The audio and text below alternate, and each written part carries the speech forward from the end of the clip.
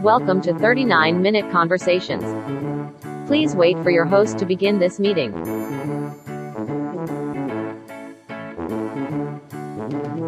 Your meeting is now being recorded. Okay, can you see me? Can you hear me okay? Can you see me? I can hear you. I cannot see you yet. There he is.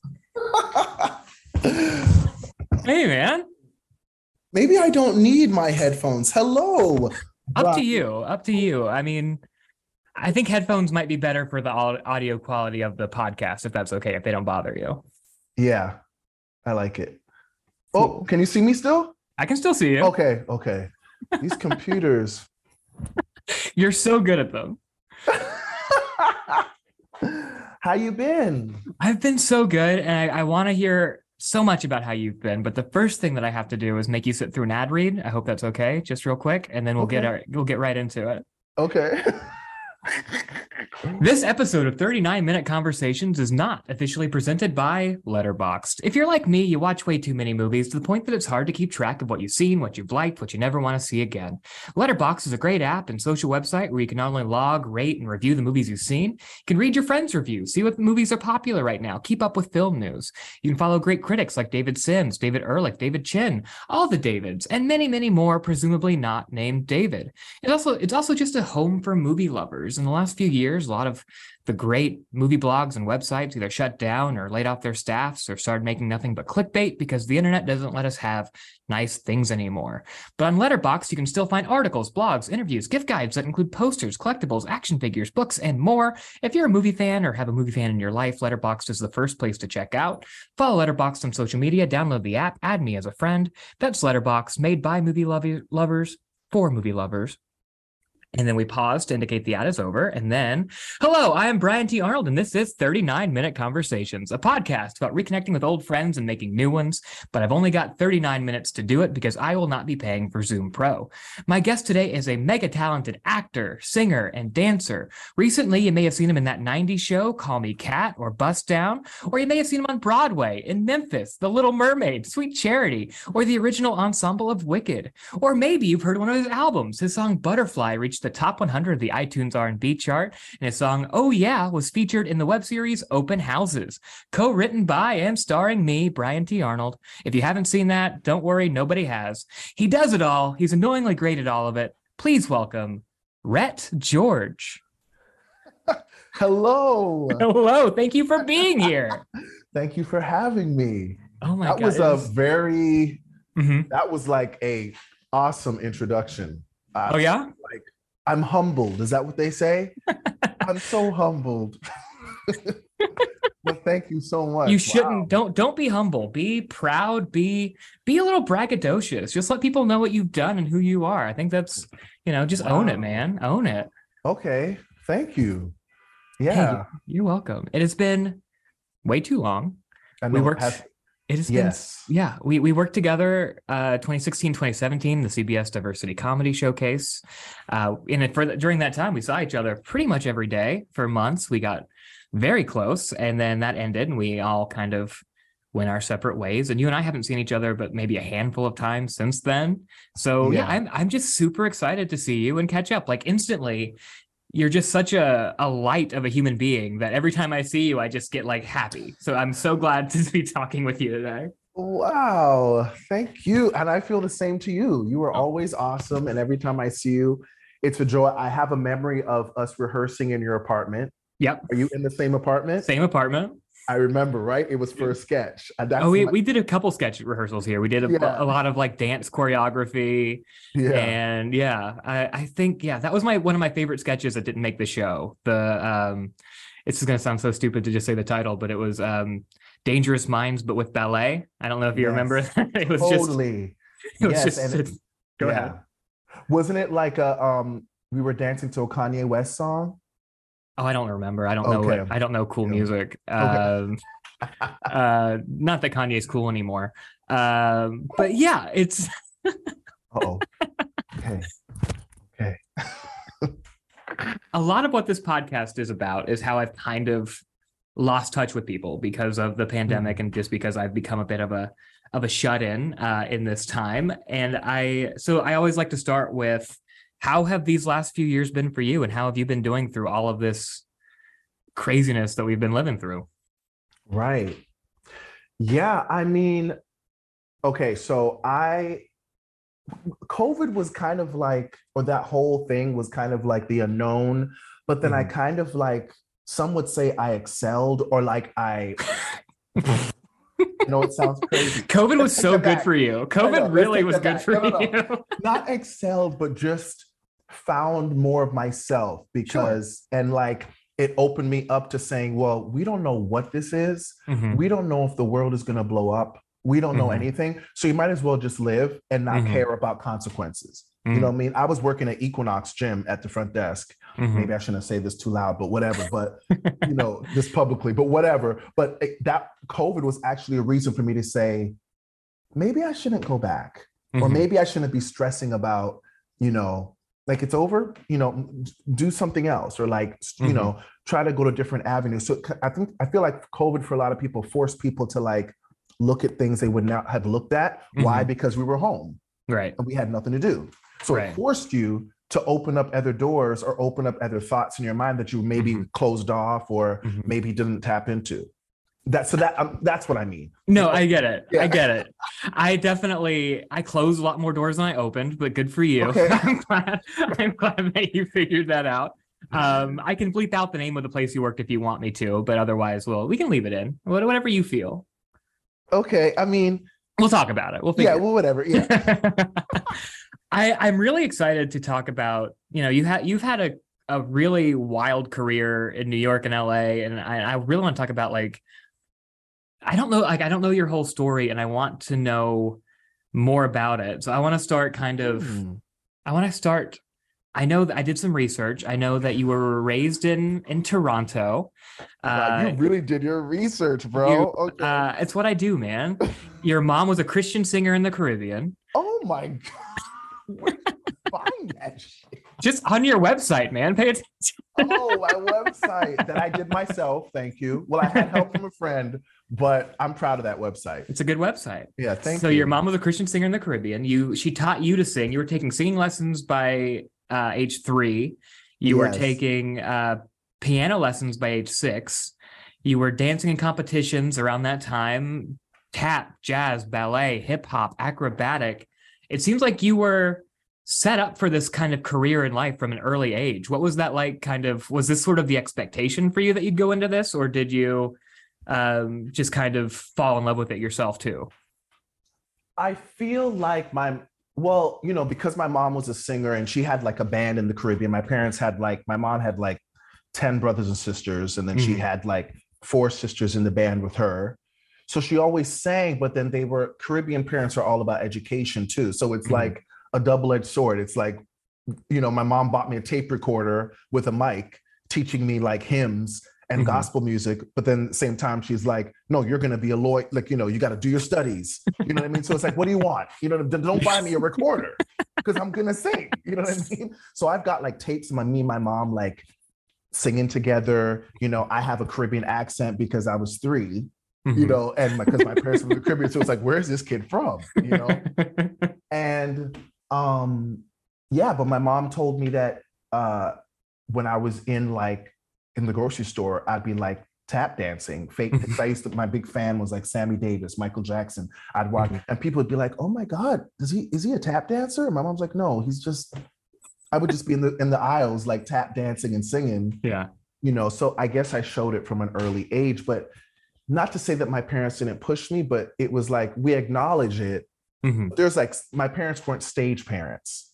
As I got older, it was all me. It was me that realized, okay, I want to do this. And I'm the one that got on the buses and like took 6 buses to an audition by myself, or like, you know what I mean? And my parents were there if I would ask, but they weren't stage parents. Yeah. So it was all pretty much me realizing this is what I want to do, But definitely my mom had influence because she, and my dad played a lot of records. They've got 8 tracks and records and Whitney Houston and playing in the house all day long or whatever, So music was definitely in the house. And then I had like two cousins. How I got into dance is I had two cousins that took dance, Mhm. and I would go to their dance recitals. And then I think I wanted to be Sammy Davis Jr. So my mom put me in tap class, and it was just that one tap class. Because also Mhm. dancing and competition is very expensive. Okay. So in the beginning, my mom was like, "You get one class, and you take it every Saturday." So I went to the day, and then Mhm. I was like, "Mom, I want to play the piano." So my parents bought me a piano, and that's my only regret is that I pretty much learned the piano by ear. And Mhm. had I had like really known that I was going to do this, I would have learned the notes and Sure. like, you know what I mean? So Yeah. they bought me a piano, but I never used to practice. I Mhm. used to practice, and had I wish that I had would practice in like at least 2 hours a day or 2 hours, every other day, because it would have helped me now, Yeah. So that's my one regret as far as piano. Then I did track and field. I thought I was going to be the next track star.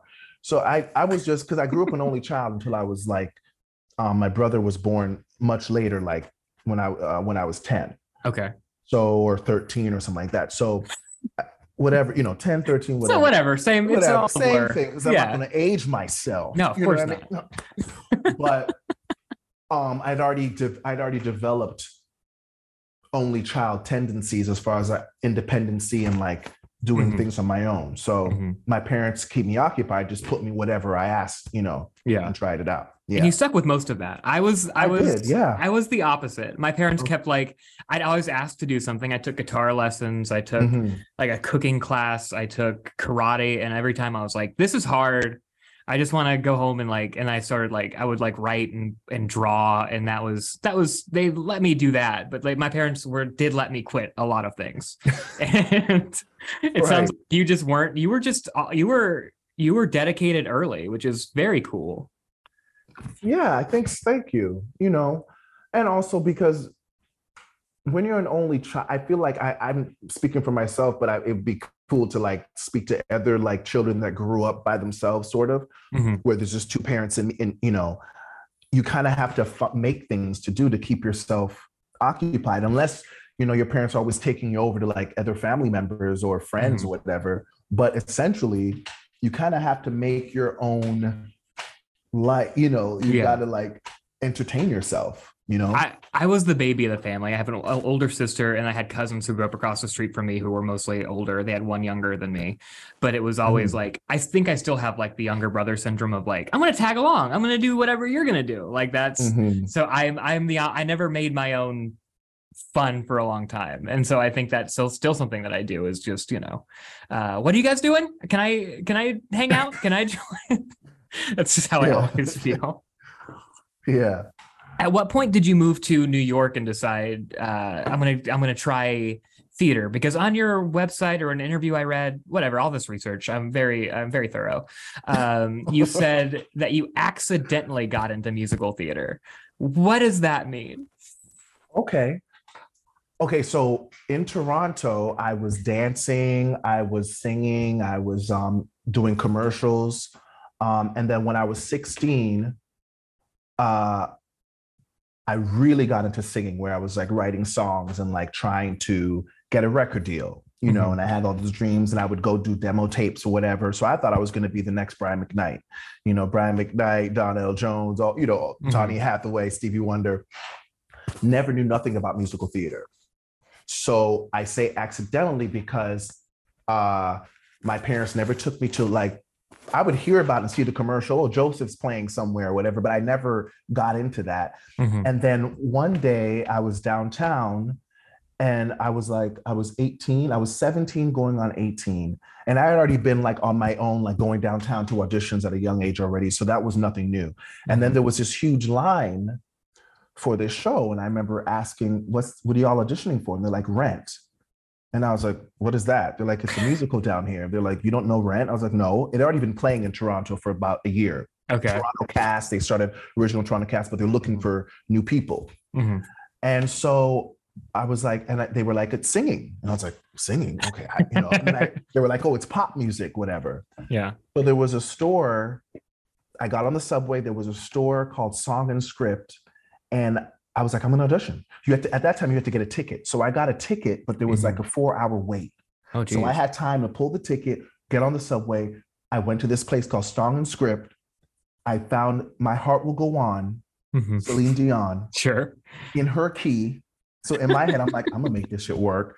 I got the song, got the sheet music, went back to waited in line, got into the audition, and totally changed the melody and riffed my way all through the song. And I got a call back.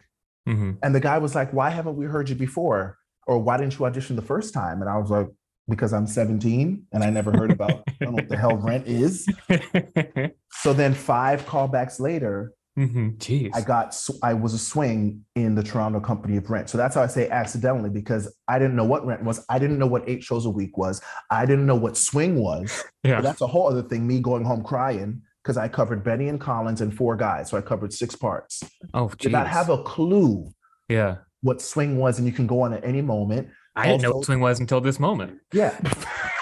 Exactly. Right? Different harmonies you got to learn for different parts. I mean, so I'm 18, thrown into musical theater amongst people that have been doing musical theater their whole life. Yeah. So that's what I mean by accidentally. Yeah. If that's a word, yeah. You must have liked it enough to, because then was it right after Rent that you moved to New York and started trying to get into Broadway? Actually, what did I do after Rent? Actually, I left Rent and I actually got a US tour of Fame the Musical. Okay. So I toured the US, went to pretty much every state with the US tour of Fame. Then I actually came back to Toronto and did The Lion King. Okay. And then after The Lion King, because I had so many injuries in that show, no offense to people that are doing it, injuries, yes. And I'll say it, yeah. Because Lion King is a puppet show with singers and dancers. Right. So it's gorgeous to look at, but you're going to start feeling like injuries you've never felt before in your neck. Because we would have like grass on our head and like, you know, the stage is raked. So you're walking up, but you know, it's a lot. Dry ice, the whole thing. So another thing of when I talk about, and this is one story I'll tell as far as I always tell it, as far as like follow your instincts. So I was doing The Lion King, and there was a magazine called Backstage, which is everybody knows. Now it's more online, right? Yeah, but back then it was like you got to buy the paper. There was no online Backstage. It was just pick up the paper. So I'd pick up the paper, look in the auditions all the time. And I had done a TV show in Toronto, a Fosse-esque TV show with this like lady who is the equivalent to NCIS. What's that actress's name? But that lady's been doing it for like 25 years, whatever. I don't know. But you can... So there was a lady that did a Canadian show that's similar to that. Okay, great. But she was also a dancer, singer, and we did a Fosse, and that 1 hour Fosse special. So I knew that the choreographer that choreographed, that cast me in that, was choreographing a show called Aida. So when I saw the audition, I was like, oh my God, I'm going to audition. So the assistant that assisted in that TV show came to see The Lion King. And I went straight up to her and I said, hey, I saw they're having auditions in New York for Aida. Are you guys looking for anybody? Should I come? And she said, oh no, we're not looking for anybody. Had I listened to her, I wouldn't even probably be talking to you right now. And I said, F it, I'm going to go. So I went. Come to find out, they were auditioning for a whole Aida tour. Oh, man. She didn't even mention that to me. Yeah. When I went in, the choreographer totally remembered me, booked the show. I also got to thank a guy because back then, it's like they got the Broadway show and then they have the tour. They open up the tour shortly after. Sometimes that used to happen, right? Okay. But a lot of the actors on the Broadway show, if you get on the tour, you can make more money because you get a per diem, then you get your paycheck. So that was the thing. You could save all this money. Okay. So how I ended up on Broadway was accident too, because I replaced the guy that wanted to go on the tour and they put me into the Broadway company. That's so funny because I mean, I don't know much about Broadway. I'm not a theater expert by any means. You think of like the original cast as like the prestigious thing, but the tour actually sounds more almost, at least financially, like maybe that's a better people choice. Used to go on tour and buy houses because you just save all that money and then you come back with a whole bunch of money. So the guy that I replaced, pretty much he went on tour to do that and probably see the world or see, the nation, whatever. But that's how I ended up on Broadway. Okay. And then you ended up in Wicked, like the original Broadway cast of Wicked. Yeah. Which is obviously, again, I'm out of my depth here. I've never seen a show on Broadway. I've seen some shows that came to LA, but I've only been to New York a couple times, never been on Broadway. So I'm asking questions that I'm doing my best. I know very little. But Wicked is obviously a huge phenomenon, a giant, like the second highest grossing Broadway show, I think, of all time. Oh, and is it? Okay. I know that's got to be under Lion King. It's under Lion King. Yeah, okay, Lion King passed it last year. Yeah. I did, again, research. I know nothing, but I can pretend. Did you have any idea when you were like starting out on that show that like this thing is gonna be a giant smash, or was it just like a total surprise? Total surprise? It wasn't a total surprise because I feel like I definitely knew there was money behind it, just from the set and the caliber and how big you can, and rehearsals, you can tell, okay, they're putting money into this thing, because there's a lot of big shows that don't make it, you know? Sure. It wasn't, I don't think, and we also didn't win the Tony. Like, so it wasn't, you know, they thought Wicked was going to win. You know, we did an out of town run in San Francisco for 2 months. And I remember thinking, wow, this is a pretty good show, just on like the songs, the scale of it all. But when we got to New York, they had changed a couple of songs. So I even remember one rehearsal, people were like, save your paychecks because we don't know what's going to happen with this show, because it could be big all day long, but if the show doesn't hit or land, you know, it could run for 2 months and then close. Sure. But I feel like I'm having a memory of one week, all of a sudden we had like so much ticket sales. I think it was maybe after the Tonys, all of a sudden there was like 1 million pre-sales. Oh, shit. And that's when I knew, okay. Yeah. Started knowing, okay, this is going to be a while. Also, it's based off of like, you know, everybody loves The Wizard of Oz. Sure. So. But then, Spider-Man, everybody loves Spider-Man, but Spider-Man Turn Off the Dark wasn't exactly exactly a smash. You see? So it just, you just never know. But once those pre-sales came in, we were like, okay, at least we have a job for a year. And then as we started doing the show more and more, you're like, okay, this is going to be around. This is going to be, you know. But even like now, I'm still like, I remember, because that was 2003. Okay. I've worked with a girl who started crying when she found out that I was in Wicked, and I'm looking at her like, this girl's crazy. But to some people that have it's huge for a lot of people. It's huge for a lot of people, you know. So I was like, damn, like this is crazy. She started crying, and I'm like, girl, calm down. But for some people, they grow up with it. 10 years go by, and they're like, oh my God, you know. So yeah. What was your favorite Broadway show to work on, and any good stories from that one? If you have a favorite. As much as Wicked is a great musical and, you know, great, I would have to say Aida. I think Aida is a beautiful musical. The set, I love pop music. So Aida had songs that could be played on the radio. Like Elton John wrote the music. So I just loved Aida. And that was my first Broadway musical. And the songs are just gorgeous. And, you know, it had Heather Headley, who went on to be like an R&B, you know, released albums. She did R&B music. And I just thought when you watched it, it's just like a gorgeous, you know, the sets and the music and the lighting and all that, you know, so it's still one of my favorite. Okay. Yeah. What made you transition to Los Angeles? You're obviously having a lot of success in theater, and, you know, not to disparage LA, it's not exactly known for its theater. I mean, there's some good stuff here, but not, you know, I'm sure part of it was switch to on camera, that kind of stuff. But what made you decide to make that change? Oh God, I still ask myself that question now. Why did I do, you know, why did I do it? I feel like ever since I moved to LA, I'm on a, what do you call it? Like a teeter-totter thing. Yeah. And I'm about to fall off at any given moment. If somebody pushes down too hard, I'm going to fly off the end. That's all of us, baby. But for some reason, the thing goes down hard and I hold on. Yeah. And eventually I come back down and we start to even out again.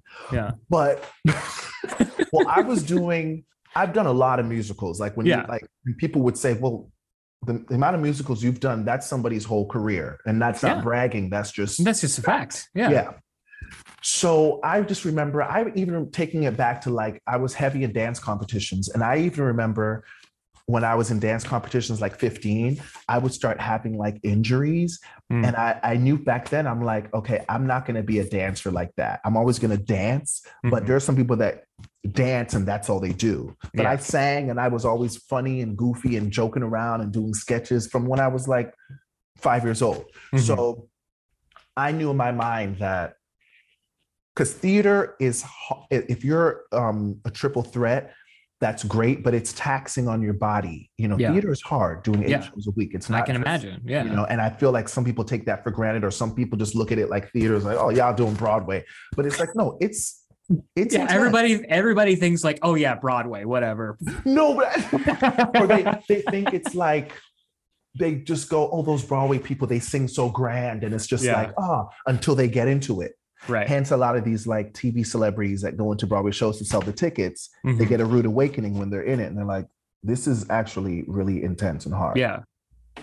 But yeah, I just thought in my mind, I'm like, I've always thought, okay, I'm from Toronto. I had the ambition to go to New York. And I just thought, I've just always been that type of like a dreamer, or like a, what do you call it? Like a gypsy, like I'm just going to try this, you know? So I was doing Memphis the Musical, and we did it. We were on the road. So I toured the nation again. And then I remember we were in Orlando, and I just thought, am I just going to go back to New York and audition again? I've already done this I feel like I've done this like for the last 15 years. So why not try something new?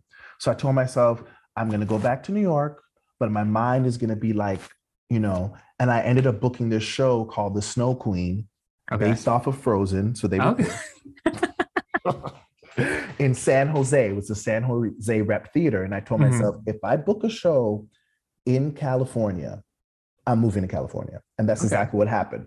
And I booked that show, and I packed up some stuff, put it in storage in LA, did the show, and then I drove back to LA, and that's how I moved to LA. Okay. Yeah, I just told myself, if I book a job in California the next year, I'm going to move to California. Moving to Los Angeles can be a tough transition. It's a very different city. It's a lot more isolated. It's you know, it's tough. Did it help the transition when you won the Showcase Showdown on Price is Right? Was that helpful for getting you set up here? And you know. Oh my God, this guy is going into my bag. Well, first of all, okay, well, when I won that, I was 19. I was doing Fame the Musical. Oh, okay. So this was back in the day. Back. Okay, Yeah. got it. But that was a highlight. That was funny as hell. And we all wore Fame shirts to make sure at least one of us, because I didn't know you pretty much get interviewed. Like back then, I thought you just kind of go.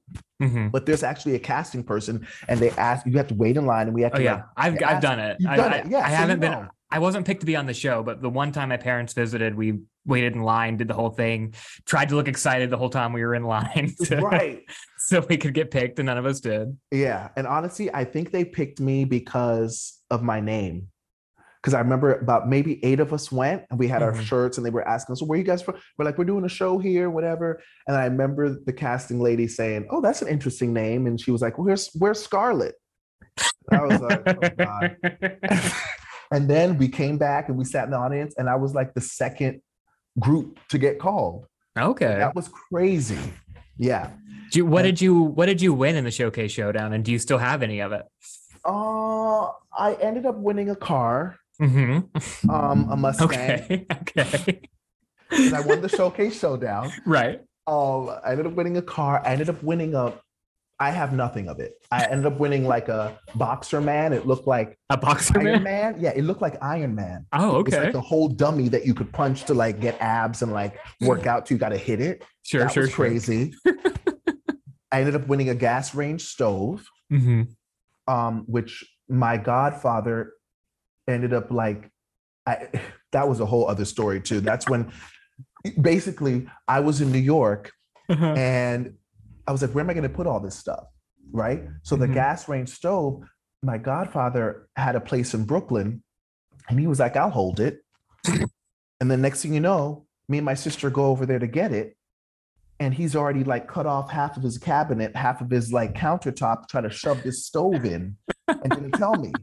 So we were both pissed because he didn't tell me, because it was a beautiful gas range stove. I'd never forget that. Yeah. So, and then I got some glasses. That was another thing too. The glasses were so cheap. I ended up cutting my finger right here. I still have the scar, having to rush myself to the hospital because I was trying to clean out. Yeah. So there's always a story with each appliance.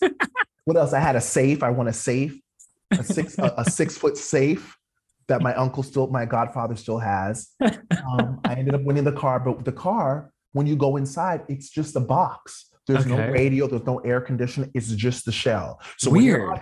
So when you go and sit down and they're like, the models are like waving, I remember looking like, are you kidding me right now?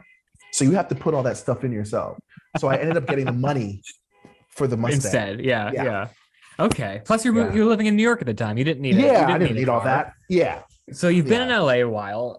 You switched to on-camera acting more and more. And recently you've done a lot of multicams. 90s Show, Call Me Kat. Do you feel like the theater helped prepare you for multicam? Because it's just it's so different than single cam. It's basically doing a play again. Yeah, I feel like it's so. I always talk to people about this, and like, because I feel like I've been in acting classes where they're like, okay, it's like, if they don't know I'm from theater, then they go, I've been in an acting class where they go, okay, Rhett, bring it down a little bit, but they don't know I'm from theater. Right. But then as soon as they know, they go straight to bring it down. But then I'm looking at other people that are just as big as me. It's almost like it's like, because they know I've come from theater, they just assume, oh, it's big, big, big. Right. People like Kevin Hart. And I'm like, hey, well, what's going on here? Because he's as big, so it's like always like a struggle. And then I feel like I try not to make Rhett too small and really show Rhett. So it's like hard because I don't want to be too big, but then it depends on the project. It depends on what the show is or whatever. So it's just all, but I try to just, still show Rhett. But definitely theater, I think, helps with multicam because that's what, definitely. Yeah. I think the first time anybody's ever called Kevin Hart big. Tiny man, no offense. So you have been a lot of stuff on stage and on screen. You've had great TV credits recently. You've had tons of theater credits, but we're in a business where it's sort of an iceberg where we see the successes up top, and then there's so many no's and so much struggle and so much stuff underneath it. I think of you as this very happy, very like excitable, like just like you're such a great, like I said, like you're a ray of light, but we are in this business where we get told no all the time and it's hard. So how do you stay inspired to keep going during the times that aren't as good? Yeah, I feel like, I don't know if it's God or the energy or ancestors or my great great grandfather that had the personality. Like I have my days where I'm like, why did I move to LA? Why did I get in this business? Why didn't I do something else? Because this business is hard. You know what I mean? Because if you're a lawyer, you're always going to have that skill set and no one's going to, it's more of like trying to get into the firm. But here you can be talented as all get out, but you don't get the job or whatever, Yeah. But for some reason, I cannot stay in whatever down for too long. For some reason, I always come out of it and I just keep going and I always look at the next day or whatever, and maybe that's, I don't know, because I know other people that stay in it long, but for some reason I can't. I always find myself to get out and I don't know. And maybe, I can't explain it. I just kind of get out of it. And I just, okay, well, there's another day. Let me just go outside and walk around, get a Starbucks, and then on to the next, and I think it's a thing of like dreaming and keep hopeful, and what's for you is for you. Like, I used to compare myself to other people, especially when I moved to LA and I'm seeing my peers in New York do maybe go up the ladder or do other things. And I'm like, well, I could have been doing that too had I stayed in New York, but this is my path and but then I'm proud of myself because I'm like, no, I took a risk or I did something else, because there's a lot of people in New York that are going from show to show, but I know they're not happy or I know they would love to do other things. So it's just this business is all about like ring around the rosy. You just keep going. If that makes sense. If I'm just blabbering, but no, it totally makes sense. It is. yeah. I want. I want more of that energy. I need to be better at that because I can get into like, oh, this project didn't go, this thing, or this we've hit a delay and it'll be a while before we start filming this or whatever. And it's just like, well, why do I bother? A little bit. And you have much more of a, I don't know. It's good that you're able to pull yourself out of that. And I need to learn from you maybe how I can be better about that. One thing that we haven't talked about like your music yet. We're running out of time very quickly. Oh, I know. Wow. It's so awesome talking with you. It's so awesome talking to you. We'll have to do this again in person. Okay. I'm willing to do it, probably outside because I'm still that guy. But you've got a couple, you've got a singing career, you've got albums out, one of your songs, Butterfly, was featured on So You Think You Can Dance, and that got it into the iTunes R&B charts. Yes. How did that come about? Do you know how that happened, or were you surprised when it happened? Well, okay. Long story short, basically, when I moved to LA, I was dabbling in all these things. So I would go on backstage. I filled out a thing. I saw these producers that were looking for singers, and I just submitted myself. 6 months later, they hit me up, and we started working together. Come to find out, they do a lot of work for So You Think You Could Dance, editing and all those like reality shows, Masked Singer, etc. And we just clicked, and they've gotten me, gigs along the way where they'd be like, Rhett, can I go to the studio? Like I did like the first season of Masked Singer, I did a lot of background vocals. Yeah. So you can hear me if you like on the first season. Yeah. So stuff like that. So same thing. They call me up. Hey, Rhett, can you come write this song real quick? It has to sound like The Weeknd. So they sent me the track. I went in the studio. We wrote the song in like an hour, and it was called Butterfly. Yeah. I did like 2 days of recording. Did boom, boom, boom, boom. Come to find out, the guy Lex Ishimoto danced to the song on his audition. It aired, and then the next day, that song is like in the top 100 on R&B charts because people are like hitting me up on Instagram. Oh my God, from like Japan. Hey, we love your song. People are sending me videos of them dancing to the song. That's wild. It's cool to have that kind of impact on people. That has to feel amazing. Yeah. I was like, whoa, people are still hitting me up. Like people are asking, what happened to you? Or like, where's your album?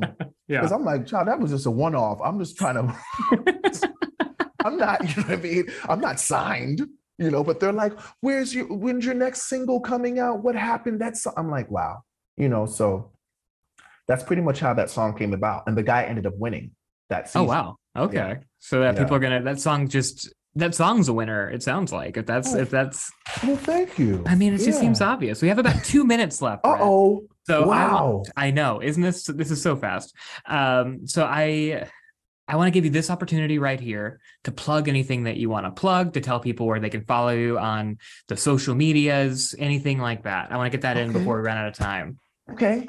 Well, I mean, I'm getting back to social media. I haven't been on Instagram and like, I'll check, but I am Rhett George is my Instagram. I used to do these things called on the spot monologues, and people are always hitting me up, telling me, where are you? Are you okay?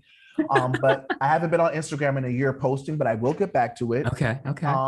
And then you could find me on iTunes, Rhett George. I have like different singles. Like I've even done like hooks for my barbers. My barbers that are rappers. Like it's so random. Listen, Rhett George equals hustler. Okay. Whenever I'm in it, my barber will be like, Rhett, I got this hook. Can you come do the hook for me? And then I'll do it, What else? Yeah, so that's pretty much where I'm at. Twitter, Rhett George too. Okay. And I'm trying to be better this year in 2023 to put myself out there again. I love that. You should be out there. You're so talented. You're good at everything. I watched your episode of Call Me Kat. I watched your episode of that 90s show. They cut some of my lines. It's okay. You got one good line in there. I got one line in there. I'm grateful that they didn't cut me all together. Sure. I know there was an issue with the wig. They thought the wig was a big wig. It was a big wig. So I'm grateful that I got the credit. And Rhett, we have less than a minute now. I want to use our remaining time to ask some of the bigger questions in life, get to know you on an even deeper, more personal level, get to know your soul. If you could live forever, would you want to, and why or why not? Wow. If I could live forever, Mm-hmm. I I don't think I would want to. Your meeting has ended. Goodbye. Thank you for listening to 39-Minute Conversations, hosted and produced by Brian T. Arnold. Music by Kevin MacLeod, licensed under Creative Commons by Attribution 4.0 license. If you like what you heard, please subscribe and tune in for new episodes, and don't forget to rate and review. If you didn't like what you heard, please don't do any of that. That's okay too. Thank you, and we'll see you next time. Stay safe and be well.